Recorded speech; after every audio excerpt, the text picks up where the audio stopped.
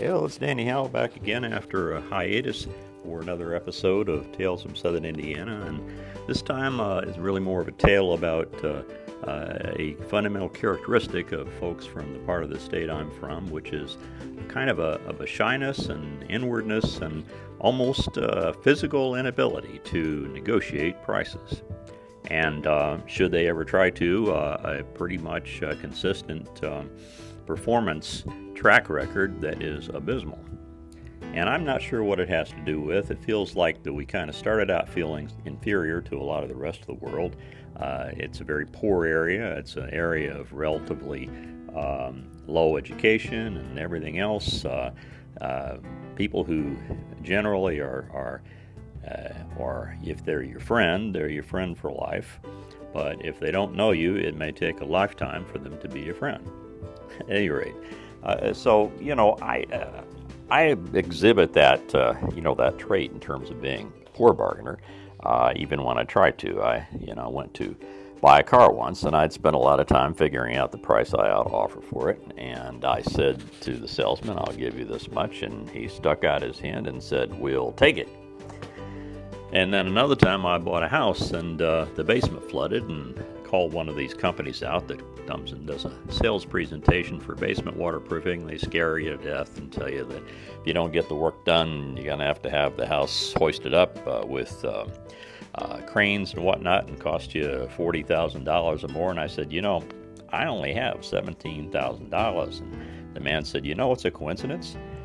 That's kind of how it goes. And I often, don't even try to hide my immediate willingness to buy something. I went out to buy a car once, and I took a cab out to the dealership, and they said afterwards, they said, "We saw him get out of a cab. That guy's going to buy a car."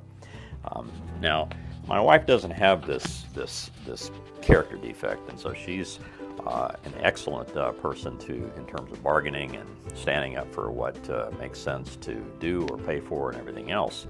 And she's tried to teach me some of this. I mean, asked me one time to go to the mall and buy 4 watch batteries. And she said before I left, "Now, don't you pay that price they want for those watch batteries." And so, sure enough, I'm in line with a bunch of customers behind me, and I'm saying, "Okay, how much are the 4 watch batteries?" And they said, "Well, they're $50 each, so it's $200. And so I clutched my heart. I said, $200? I can't feed my children for a month, and sort of on and on and on. Finally, they said, "All right, 20% off." Because the key, as I've come to understand, in bargaining is to just keep talking. If you can do that, as I explained to my wife, ultimately Americans from the kind of places I'm from, their heads just fill up.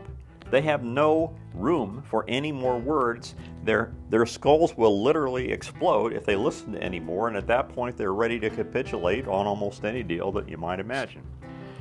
So where this all comes from, I think, apart from the general impoverished nature of the land and everything else, also has to do with our general unwillingness to share many words with many people about anything.